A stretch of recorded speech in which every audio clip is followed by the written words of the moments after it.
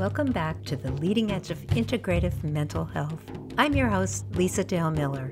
Please review and subscribe to the Groundless Ground podcast on Apple Podcasts, Spotify, Stitcher, Google Podcasts, YouTube, radio.com, TuneIn, iHeartRadio, and of course find out more at groundlessground.com. I'm ready to go. How about you? My second dialogue with Evan Thompson covers his latest and most controversial book titled Why I Am Not a Buddhist. The book spotlights conceptual and functional problems with Buddhist modernism, Buddhist exceptionalism, Buddhist empiricism, and neural Buddhism.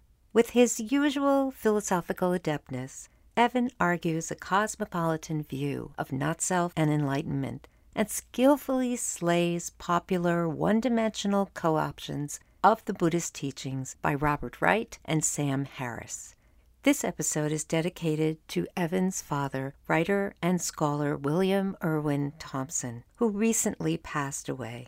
He was a man who profoundly impacted my life, particularly during my 20s, when I was deeply interested in the cultural evolution of patriarchy and modern humans' loss of connection with the natural world.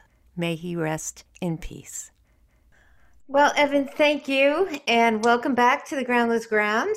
Thank you. Good to be back. We're going to talk about a lot of stuff that I personally find amazingly interesting, and I really enjoyed your book, Why I Am Not a Buddhist. And I'll say right up front, you are a friend to Buddhism, so we'll just get that out of the way.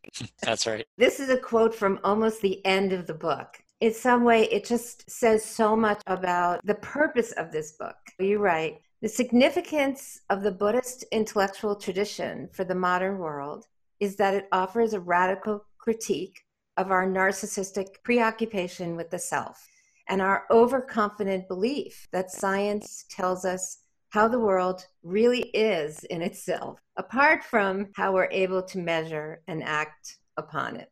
Yeah, that's at the very end of the book. Are you surprised that I started with that? No, that's as good a place to start as any.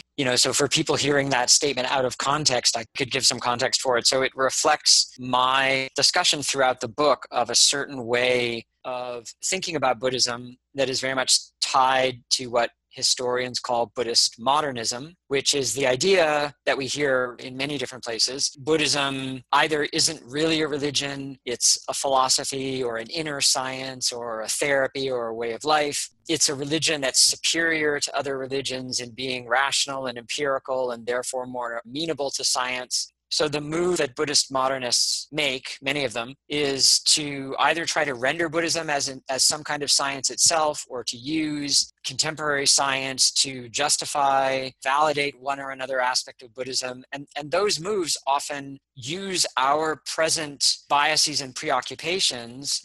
For example, a kind of narcissistic individualism in our consumer culture to reinforce a distorted way of thinking about what Buddhism really has to offer as one of the world's profound traditions. And so what I say it has to offer is precisely that it calls into question the kinds of assumptions and biases we are operating from, particularly certain easy ways that we think about the relationship between science and religion.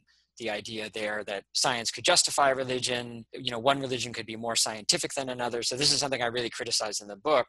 Science and religion are different in the way that art and science are different. The idea that you would use science to justify art doesn't make any sense. They're different. They're both valuable. They're different kinds of projects, different kinds of attempts at human understanding. And that's the same for science and religion. So to try to use science to justify religion, specifically Buddhism, in a way that singles Buddhism out as somehow different and special from other religions, that's a Buddhist modernist idea that I criticize in the book. I'm so glad you went there, because the second paragraph that I have underneath that quote is exactly about that, actually.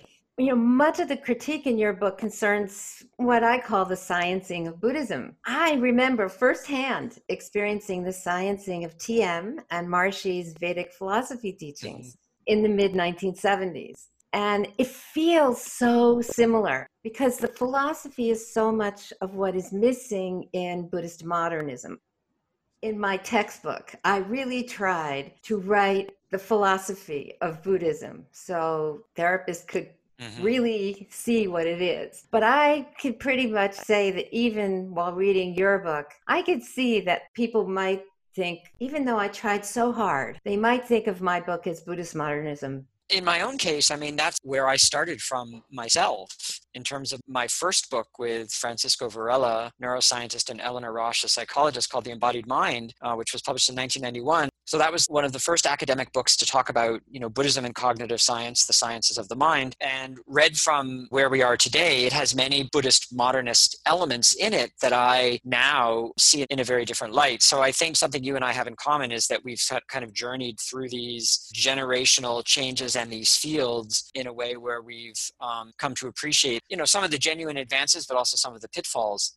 In writing Why I'm Not a Buddhist, I wanted to share with people how my thinking has really changed since The Embodied Mind, and through my experience with things like, the Mind and Life Institute, which sometimes very much sounds to me reminiscent of the 1970s kind of attempt to, bring science and TM together. I mean, I remember that as well. And, you can say, oh, well, the science is better today than it was then. It's more rigorous. And, the Dalai Lama is a more sort of sophisticated interlocutor than the Maharishi because he's more trained as a philosopher and interested in science. I mean, all of that is true, but it doesn't change the fundamental structural point that the attempt to bring these things into alignment in a particular way is very much reminiscent of that moment in the 1970s. From the inside, I can tell you, and I was young. I remember the moment where the shift happened. I was on a resonance course. The videos they were showing us were the lectures Maharishi had given in Humboldt in 1971. And all the lectures was Vedic philosophy. I remember just feeling so held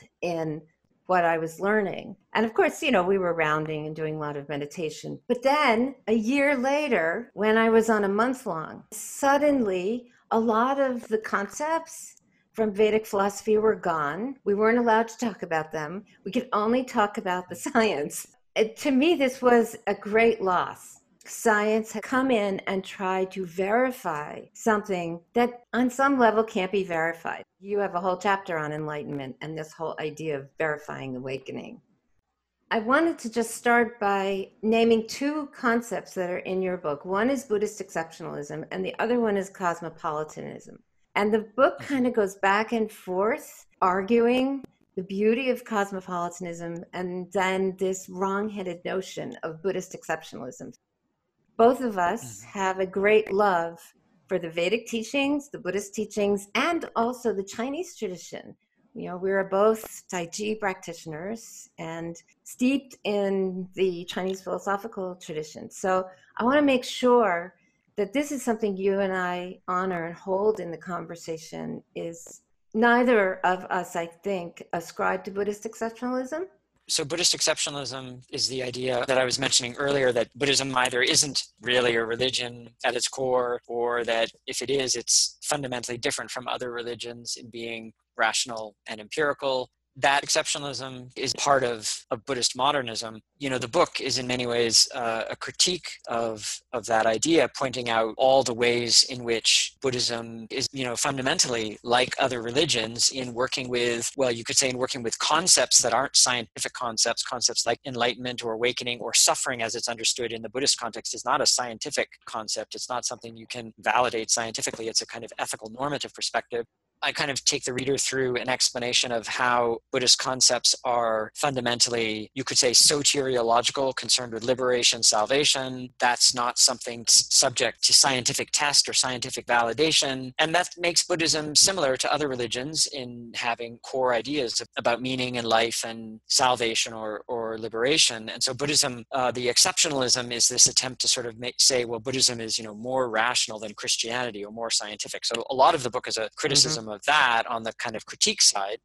And then the idea of cosmopolitanism, so I'm using that term really in the way that philosophers use it to refer to the idea we make up one kind of human family, and it's important that we value and respect different ways of life, different religious traditions, without trying to validate one or the other using science. And rather the model, which was the original model for the Mind and Life dialogues, is a conversation where we get to know each other and where we don't try to eliminate differences, but we respect differences, use the differences to always reflect back on our particular perspective and its biases. The conversation itself becomes a kind of collective mode of knowing. So cosmopolitanism is this idea. I mean, the term goes back to ancient Greek philosophy, but we see similar ideas in other traditions in South Asia and East Asia of belonging and identifying with the human community. And we could even, recent cosmopolitan writers even try to extend that beyond the human community to larger sentient community. But that we identify as members of the human community in a way that acknowledges and respects there being fundamentally different practices and ways of life that are appropriate for different times and contexts and settings. And so the book is a kind of defense of that idea. The last chapter is really explicitly about cosmopolitanism. It's a way of saying also in relation to Buddhist exceptionalism that cosmopolitan perspective provides a better way of looking at the relationship of science and religion and what's unique about Buddhism than the Buddhist modernist, Buddhist exceptionalist perspective does. Yeah, I would agree with that wholeheartedly. 2 examples that you use to rebut Buddhist modernism. One is Sam Harris and the way he comes to Buddhism, and the other one is Robert Wright. He just interviewed me for his podcast. Yeah, we had a great conversation. I have a chapter in my book kind of critically engaging with his book, Why Buddhism is True, which I see as an example of the kind of naturalistic or scientific attempt to legitimize Buddhism. You know, I say some critical thing about Sam Harris and his way of trying to create a sort of scientific validation of Buddhism and of ideas like enlightenment and awakening. Those 2 people are also doing the opposite. I really didn't like Robert Wright using Buddhism to justify evolutionary psychology. Yeah, using evolutionary psychology to justify Buddhism as well. So that's something that he and I talked about. So, I mean, I'm very critical, independent of anything having to do with his view about Buddhism. I'm very critical just in the cognitive science terrain of evolutionary psychology. It's a fundamentally flawed scientific research program based on mistaken ways of thinking about evolution and about how the human brain is organized. You know, evolutionary psychologists think that the human brain is organized into discrete special purpose modules that are in our brains because they were selected for in the Pleistocene epoch. So they really downplay the influence of culture on human cognition. Mm-hmm. I don't think the theory even is possible to test in a rigorous way, given the assumptions it makes about Pleistocene epoch and some kind of, unchanging descent of the mind in that period to the mind now. These are ideas that are very, very difficult to establish rigorous tests for. So I have a lot of criticisms of evolutionary psychology apart from anything having to do with the science-Buddhism dialogue. And so that means that then in the case of the science-Buddhism dialogue, if you're going to make that dialogue happen with evolutionary psychology as your scientific partner, then you're already starting with a defective scientific framework. It's just not a productive way to do the dialogue at all. I take the reader through the reasoning for that in the second chapter of Why I'm Not a Buddhist. I absolutely loved it. And I really thought you countered the validity of evolutionary psychology very well, even more than the idea that Buddhism could even have anything to do with it, which in my mind, it doesn't. But then this takes us to 2 places. One is the idea of Buddhism as a science of mind. And then the other one, which dovetails with that, is like a Buddhist empiricism. I think these 2 things go together in some way. Yeah. When you watch the Mind and Life dialogue, sometimes I always find there's this tension. There's like a tug of war going on between the validity of first-person perception and the validity of third-person perception. I mean, the idea of Buddhist science enters into those dialogues, especially if we're thinking of the dialogues that happen specifically between the Dalai Lama and Western scientists. The idea of Buddhist science enters into the dialogue for a number of different reasons. What the Dalai Lama really means when he uses the term Buddhist science, he often means Buddhist philosophy. So he means the tradition of logic and epistemology that's kind of central to the Tibetan Buddhist curriculum that they inherit from the Indian Buddhist tradition, trying to emphasize that Buddhism has a philosophical intellectual rigor that's comparable to the rigor of science. And I think that that's unquestionably the case, that there is a rich intellectual Buddhist tradition of logic and philosophy that is a good dialogue partner for science, particularly for cognitive science. And then the Dalai Lama also includes in that meditation, where we get into a bit of a more problematic idea, which is meditation is a kind of inner introspection, inner scientific analysis and observation of the mind. And that is very problematic because in meditation, you undertake, depending on the tradition, this happens in different ways, but this is common across, all the traditions. You undertake a certain practice that's transformative, has its transformative effects because you're bringing to bear a complex system of ritual and a kind of conceptual framework to shape your body and mind in a certain way, ultimately in a way that's, conducive to a conception of nirvana, of liberation or awakening. And so the idea that you're somehow dropping concepts, you're observing things as they are in themselves, independent of any sort of mediation of language, culture, context, tradition, ritual. And that's very much how Buddhist modernists present meditation. That's a kind of rhetoric that doesn't match what's actually happening. The notion of science starts to function as this kind of like rhetorical legitimization for meditation in a way that I think actually distorts what's going on in meditative practices. And then the Dalai Lama also, in these dialogues, on the one hand, he wants to have a dialogue with science and he wants to show the sophistication of the Buddhist tradition, but he also wants to bracket out what he would call Buddhist private business. That's his term, which is what we would call religion. Things having to do with like Tibetan practices of recognizing reincarnate lamas and advanced, meditative practices at the time of death. That's the private business of Buddhists. And indeed, it is the private business of Buddhists, just as, Christians have the private business of Christians. That's true. But the idea that you can actually bracket that off and separate it out when it's the larger meaning context of, why Buddhists are doing what they're doing anyway as Buddhists, that only works so far. As you've seen, your experience of the Mind and Life Dialogues or the Summer Institute or other places where these conversations happen, like there's constantly a skirting around that. People are very hesitant to just directly confront. But that's actually, in a way, one of the most fruitful things to think about. And it brings us precisely into the difference between religion and science. It's similar, maybe you don't think so, but I feel like it's similar when science doesn't acknowledge that all science is based on perception, even math, which appears to be a bunch of rules that make things work. It's all coming through human perception. That thing is never talked about in science.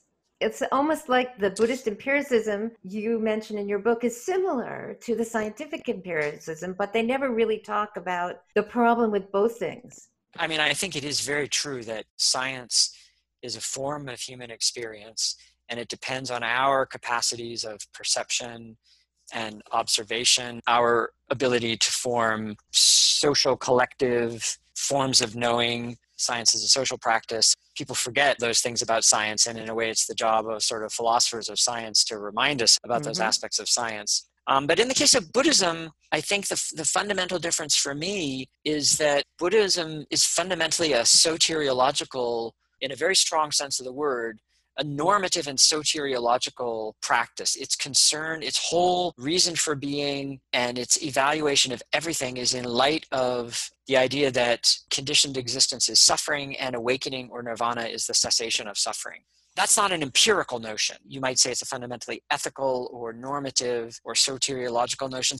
So when I say it's not empirical, what I mean is that it's not like you can go out and operationalize the concept and measure it. It's a way of looking at things that singles out some things as problematic and other things as valuable. Now, science itself does have its own kind of implicit ethics, but its orientation as a practice is very different from the kind of concern with salvation that we see or liberation that we see in Buddhism.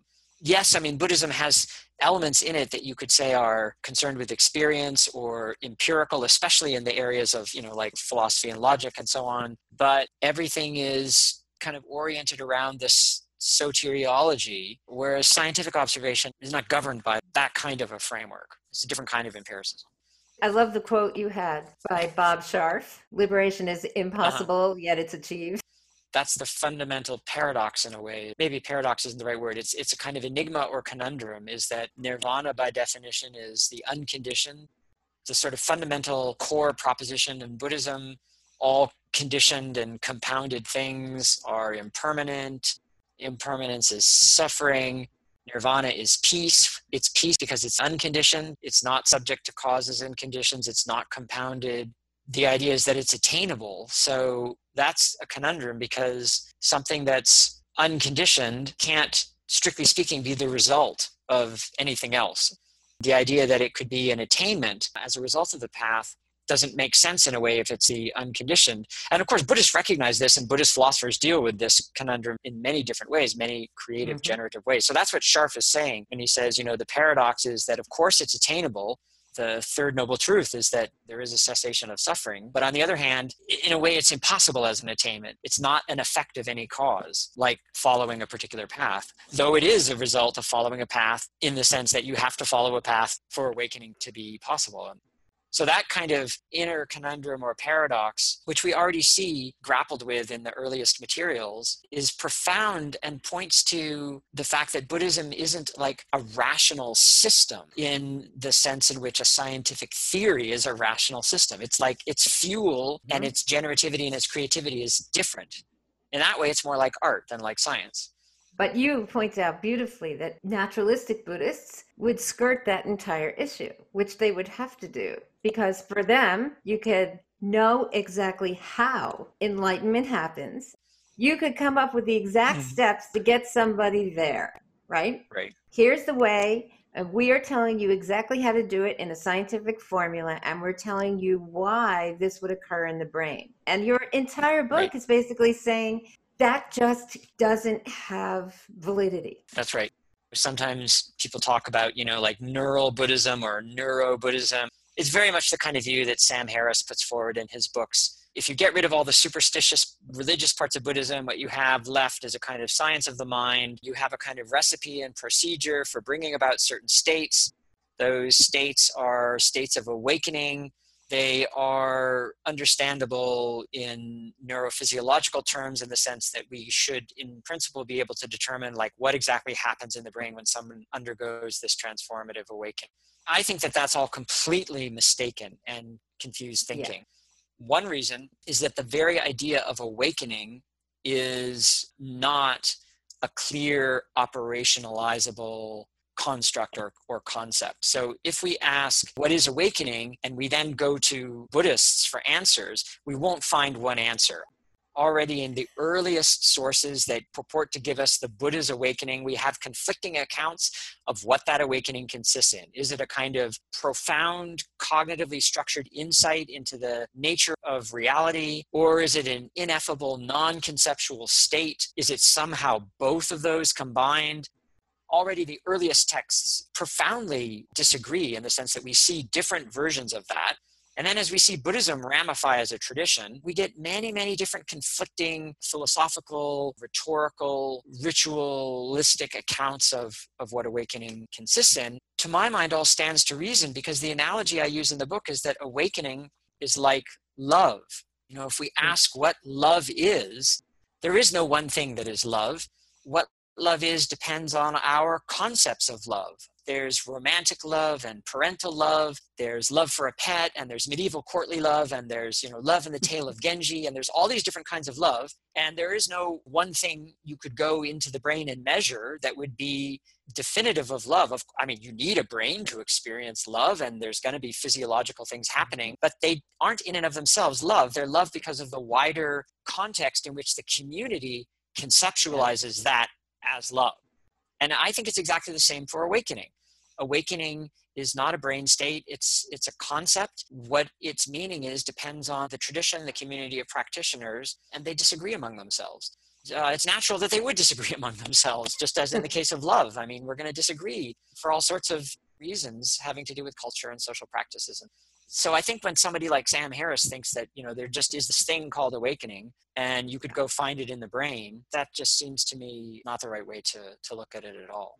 When the Buddha sat under the Bodhi tree, he had a very personal experience. His mind kept showing up in all these ways that would get him to get up from the tree, which is a very basic experience so many people have when they have something they want to do and they put their mind to it. And the mind is always bringing all these distractions. And every time a distraction comes, the Buddha did the same thing, apparently. He basically recognized it as the distraction it was, and it was unable to take him away from the project at hand, which was to just know mind.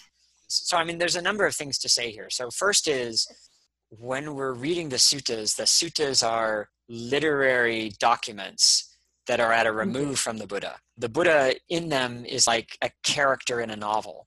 We have really no evidence about who the Buddha was as a historical human being and what he experienced apart from the suttas. And the suttas are already, several removes from him. They already present his biography in ways that emphasize different kinds of things, that put different kinds of things in tension. If they're not outright inconsistent, they're certainly in tension. So according to one of the earliest texts, the Buddha practices these other systems of meditation that look like they involve concepts from the Upanishads. Then he practices asceticism. Then he strikes out on a practice of contemplation. And then the awakening occurs as a result of that original practice, you could say, that he's undertaken. Progressively various states of absorption. Then he has these insights, existence is conditioned, it's suffering.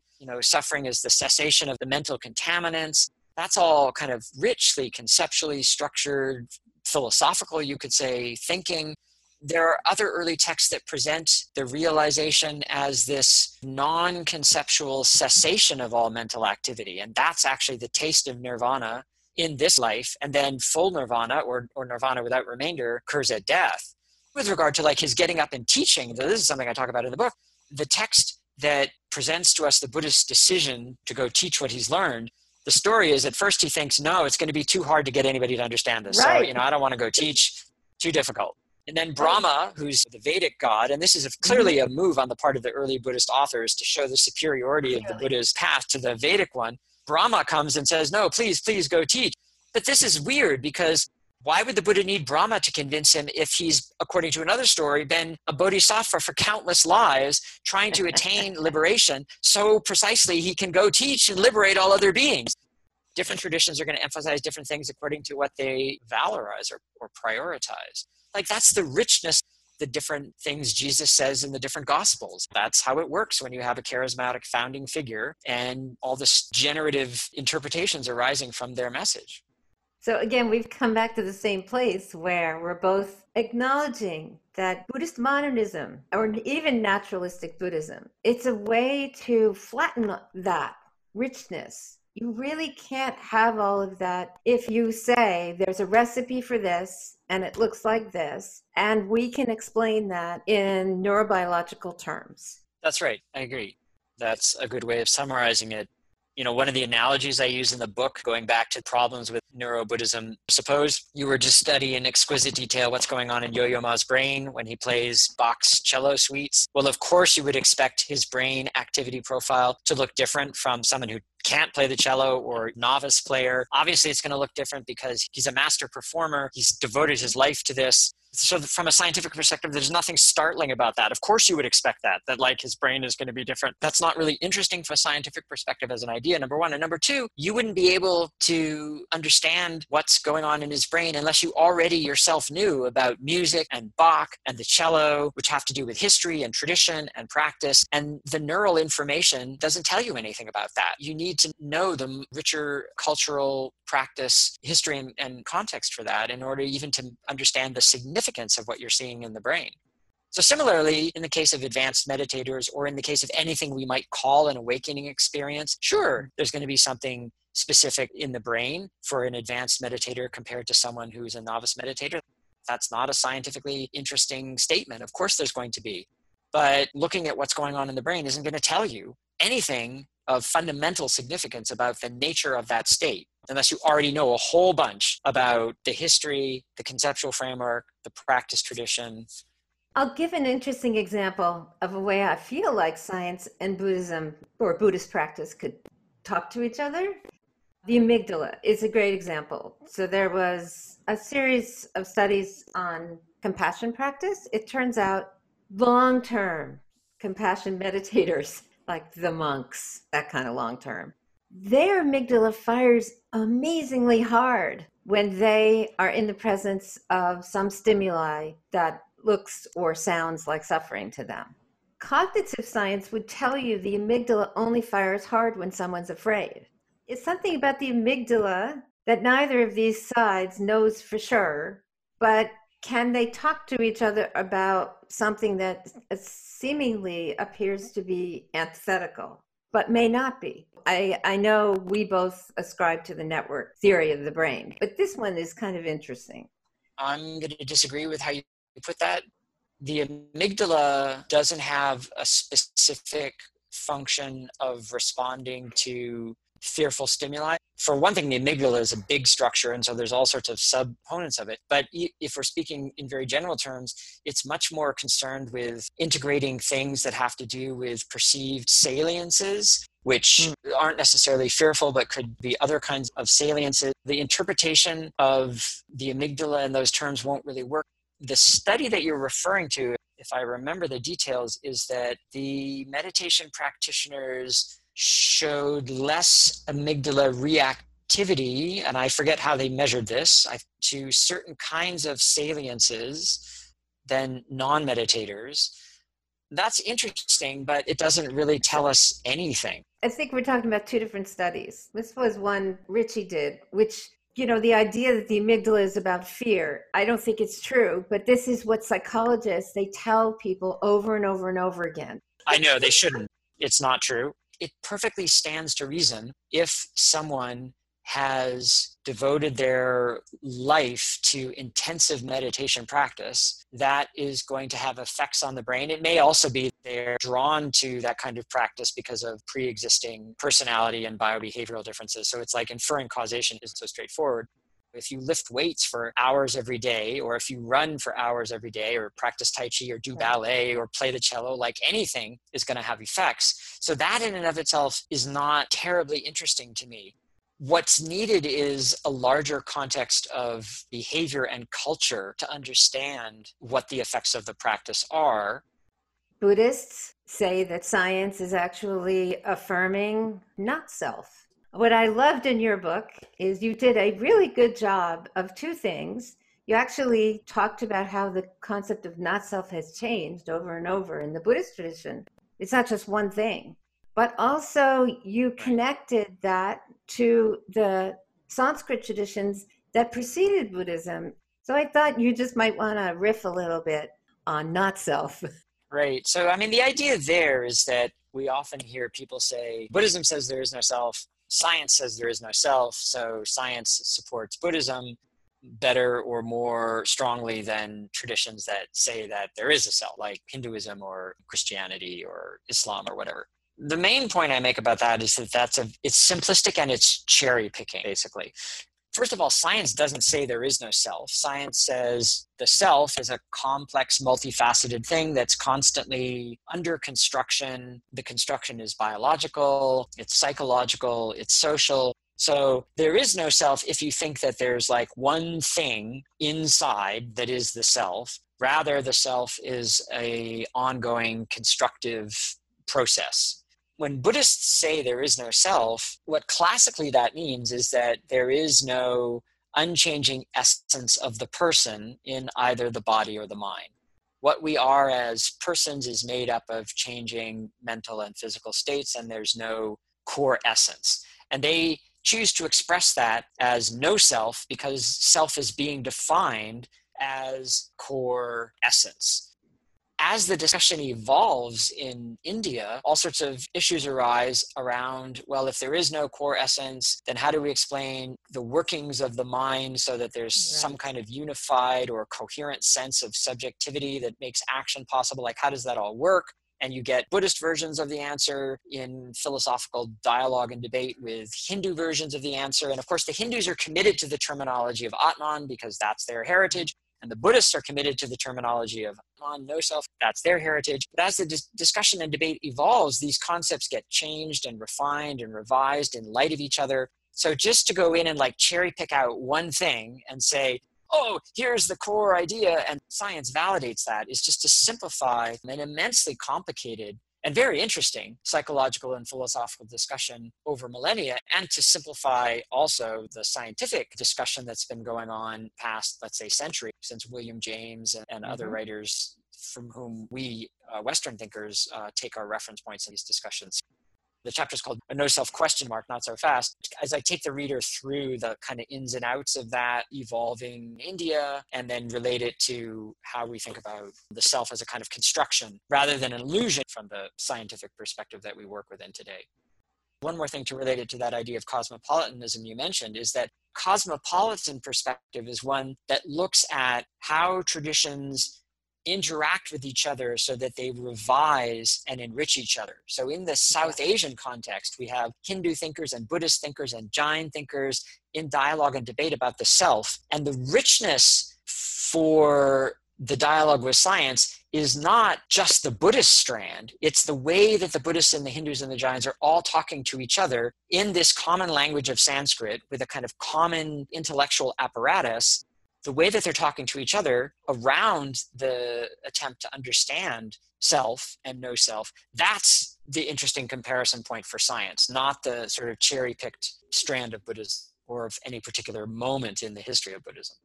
Except I think we could both agree the cherry-picked Buddhist view is more convenient because it doesn't necessarily rely on something transcendent, which, of course, science would have trouble with. Well, but some versions of the Buddhist view very much, actually all versions of the Buddhist view do rely on something transcendent at the end of the day. I mean, nirvana is transcendent. The idea of not self is very much tied to the idea of cessation and nirvana. And then as Buddhism evolves, we get ideas like, Buddha nature. That's fundamentally an idea that has to do with transcendence, a kind of innate awakened mind. If we look at it from that perspective, there's nothing that makes the Buddhist ideas especially amenable to science.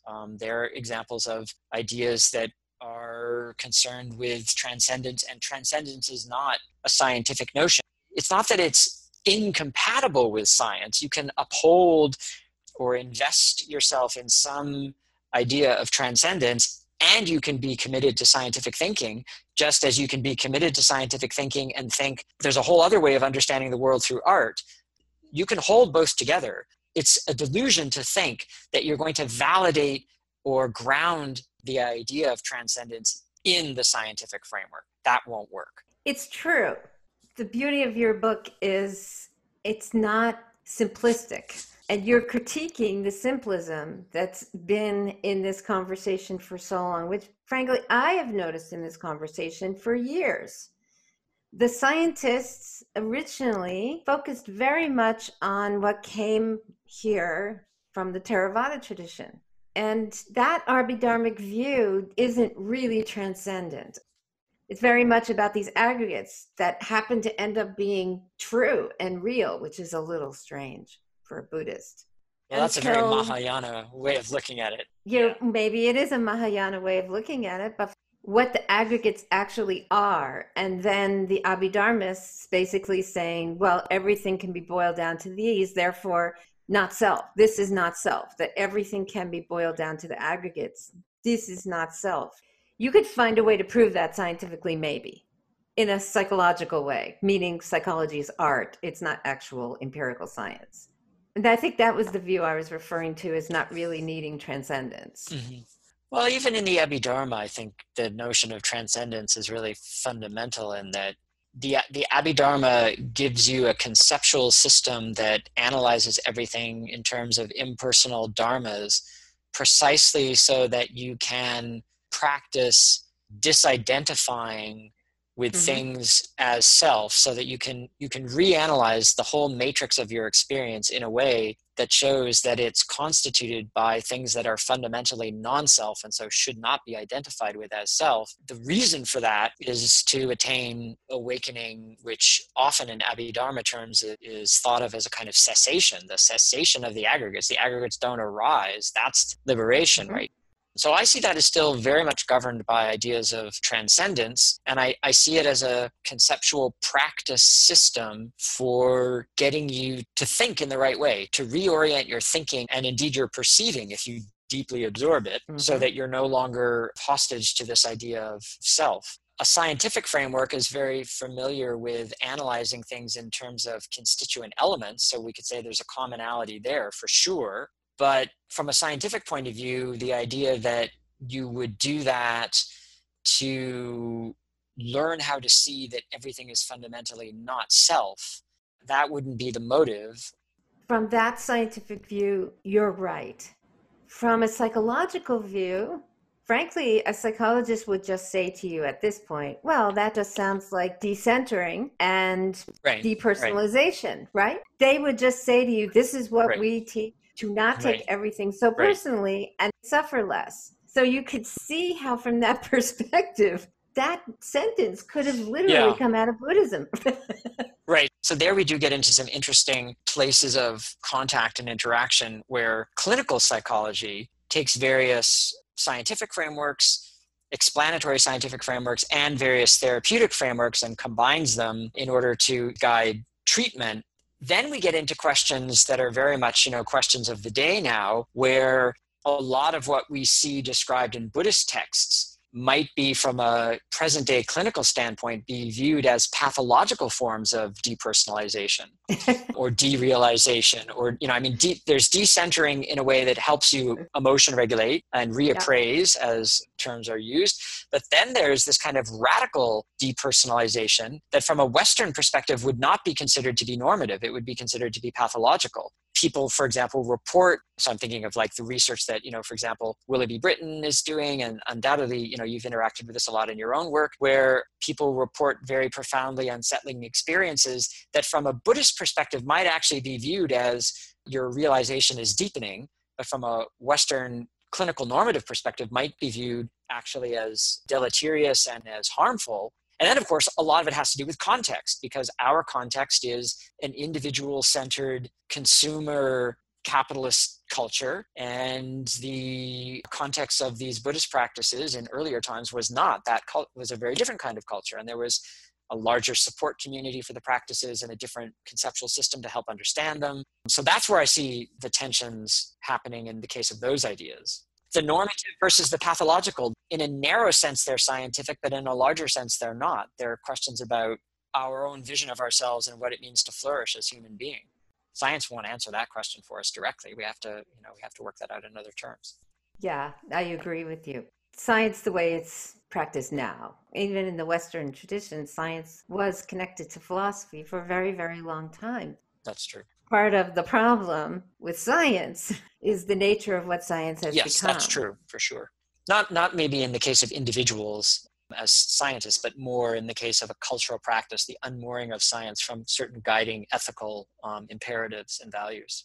I mean, we see that obviously in the case of the present crisis, the pandemic, which is linked to climate change and all sorts of other policy things. Yeah, linked to it, but nobody will talk about it. From the ethical point of view of Buddhism, that would be delusion. Yeah, that would indeed be delusion. That's right. Other traditions would also identify it as delusion.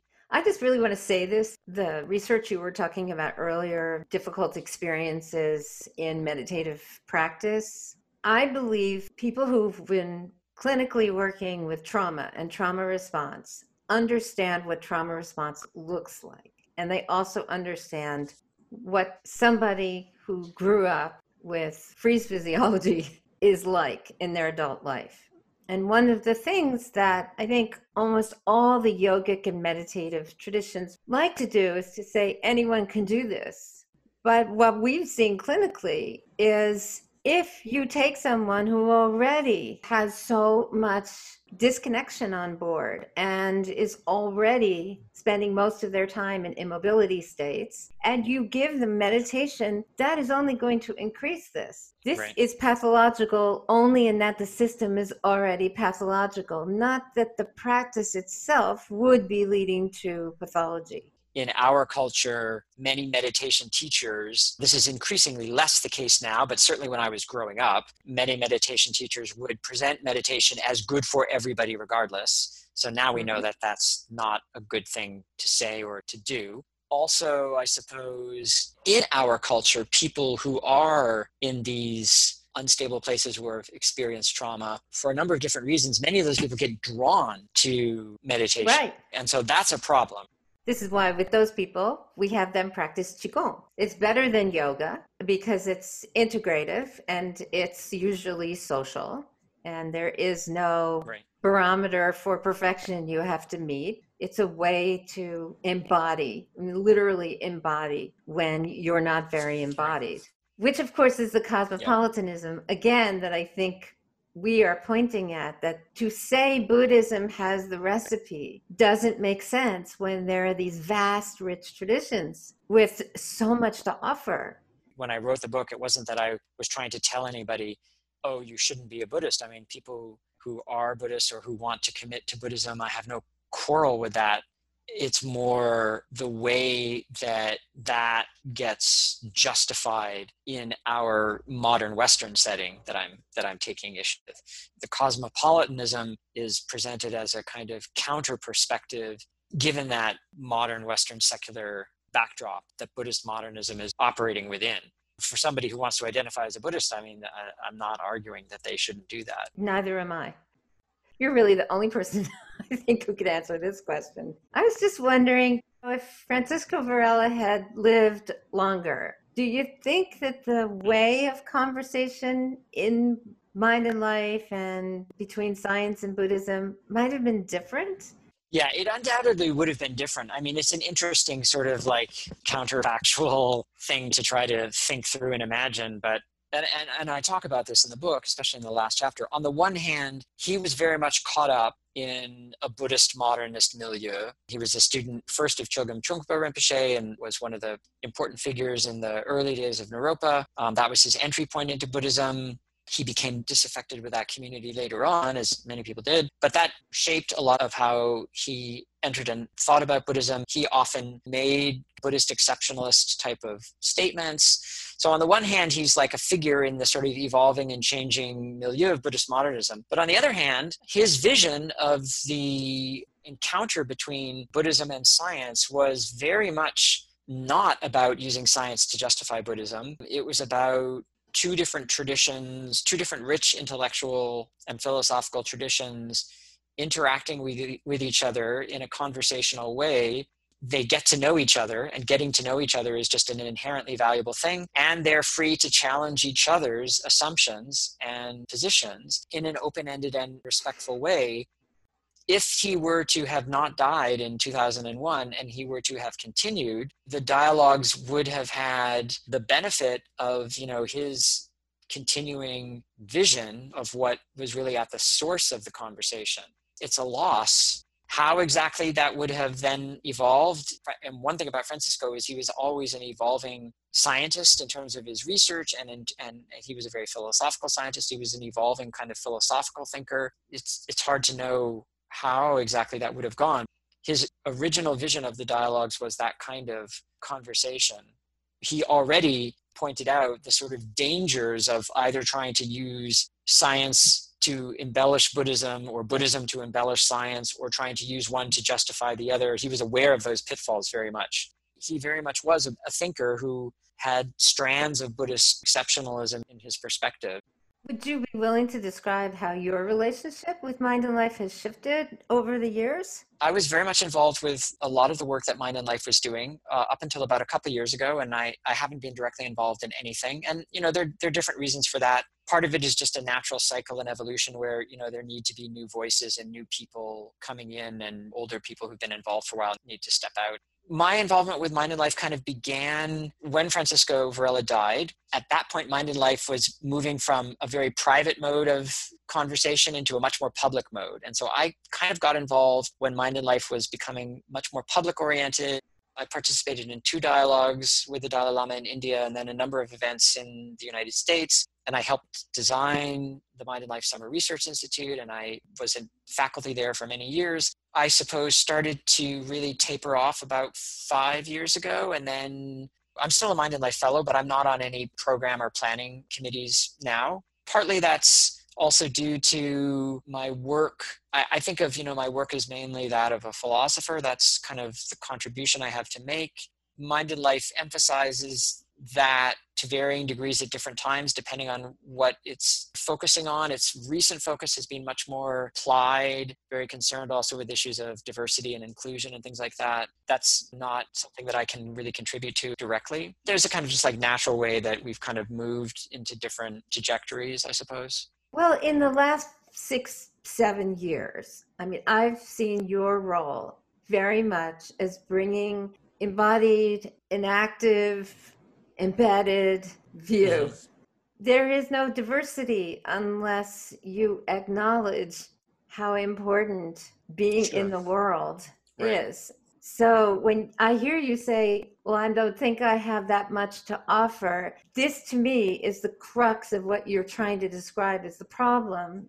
It's the underlying deeper things that get missed. Right. The last two summer institutes I participated in was, let's see, 2014 and maybe 2016, if I remember. I brought that kind of an active perspective as the contribution. So it's not that I don't think that that's still relevant. It's more that I've given that already, and it's important that be part of the discussion. But I also think it's important for younger voices to be vocalizing that, not always just me. And also, I mean, this is now maybe a more selfish way to put it, is I'm sort of most excited by work that is new and challenges me to do new kinds of explorations.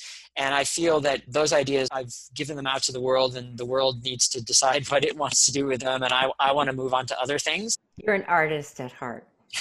Maybe that's it. Right. This is what artists do, Evan. I guess that's what they do. It's true.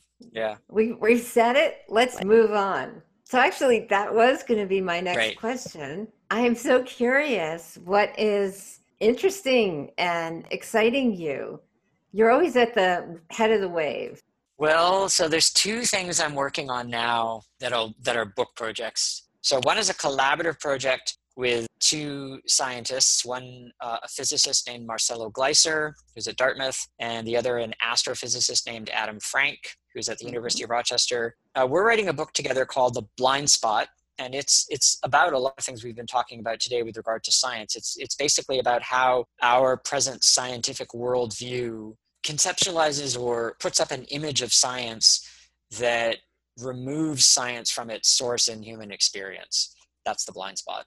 We did kind of an article version of this idea for an online journal called ION that I think it came out last year in like January 2019. And we're developing it into a book, talk about a number of different things ranging from like controversies in physics about the nature of matter and controversies in the sciences of mind about consciousness and life. And we end with a chapter on the biosphere and the Anthropocene. The other project I'm working on is a book about death and dying. There, I'm building on what I did in my book, Waking, Dreaming, Being, in the chapter on dying in that book, where I looked at the neuroscience of dying and death and the sort of biomedical ways of conceptualizing death in relationship to contemplative and philosophical perspectives on dying and death from different philosophical traditions. That's in the very earliest stages of writing. My working title is Death, the Great Transformation. It's probably several years before that like really pulls together. When you were describing the first book, I was thinking one of my favorite people is Roger Penrose. I recently heard him say, I'm a materialist. I just don't think we know what material there actually is yet. Makes good sense. And I think it just expressed scientific view that is really deeply philosophical in that it acknowledges not just I don't know for sure right now, but it's possible my apparatus is not equipped yet to really know. Yeah, that's certainly possible. Some things are within the scope of our conceptualization and other things maybe aren't. That's right. It's hard to know where to arrive at the line, which is itself something conceptual. So there's a bit of a paradox in there, but yeah, no, that's right. It would be arrogant to think otherwise. One of the things that you talk about in your book is this sort of infallible yogic perception, this kind of omniscient enlightenment that Buddhists are going for. Well, or that the Buddha is thought to have traditionally, that's right. And that if you had that, maybe you would know what the material actually is, which is always the carrot that they're holding in front of us, you know? Sure. The idea in the Indian context of yogic perception is you can directly perceive the microelements and their natures as a result of advanced meditative attainments. That's right. I don't think that's an idea that sits particularly well with our current ways of looking at things scientifically. So it's another place where traditional Buddhist ideas and scientific ideas are very different. So that's what the Dalai Lama would call Buddhist business. Yeah. But not what Robert Wright or Sam Harris would have us believe is what Buddhism is for. Right. They would see that as one of the traditional metaphysical ideas that a modern Buddhist should no longer uphold. In and of itself, I mean, that's, I suppose, a position that many modern Buddhists are going to take anyway, because religions evolve and they evolve in the context of modernity, and they need to re-articulate themselves in that context. So some ideas, whether you're Christian or Buddhist or Jewish, some traditional ideas you're going to feel as a modern person you need to let go of. And so that would be one idea that many modern Buddhists would want to let go of. Not the Dalai Lama, who uses that idea sometimes in conversation dialectically, will use it, not necessarily asserting it as true, but saying, well, this is a Buddhist commitment, this is how we Buddhists look at things, the sort of advanced meditative attainments. Are you surprised at how science is losing its grip in the culture? I mean, this whole thing with coronavirus is just, it's mind-boggling to me how little sway science appears to have with so many people. Yeah, I mean, I think that's particularly the case in the United States. I mean, not just the United States, but I think the United States is suffering from that a lot, whereas other countries, less so. I think that's symptomatic of a larger cultural erosion. It is a problem that manifests in the case of people's relationship or attitude towards science, but there's so many ways in which a larger kind of collective sense of a human project in which science has a role to play, that's eroded on a larger scale. Now, it could be that something like a pandemic will actually bring people back together and remind us of the value of that larger sense of belonging and a larger human project in which science has an important role to play. If one wanted to look for a possible positive outcome, that would be one thing one might hope for. I'm not super optimistic about it in the present circumstances, but I could see how it might happen. People are just so disconnected from the way science is in their everyday life all the time, and all the things that could not happen if we didn't have science, to the extent where they would not believe when a medical doctor would actually tell them about what biology is saying about a virus. To me, it goes beyond the religion science conversation. I feel like science somehow has really missed the boat in culture. I don't know exactly how. Maybe you guys are going to talk about that in this joint book you're all doing. I mean, I don't see science as to blame for that in the sense of scientists. I see this as something that has to do with human short-sightedness in general, and with political changes. Well, in the United States, really going back to Reagan. So the whole rise of conservative neoliberal capitalism, where values are fundamentally driven by economic imperatives, and where there's a breakdown of a larger sense of, social belonging. That's been in the works now for such a long time that, of course, Trump is a manifestation of the extreme breakdown that has happened in the fracturing of communities. Although science basically left politics, scientists don't become politicians. Yeah. Is there anything either about your book or anything we missed? No, I don't think so. I think we talked about pretty much everything that's in the book. Well, I really want to encourage people to read the book, if not just to enjoy the depth and skill, frankly, of your ability to put forth philosophical discussion. I just don't think people are used to reading the way philosophers go through making their arguments. It's beautiful, and I really encourage people to read it, even just for that. Thanks. That's great. Thank you so much. Thank you.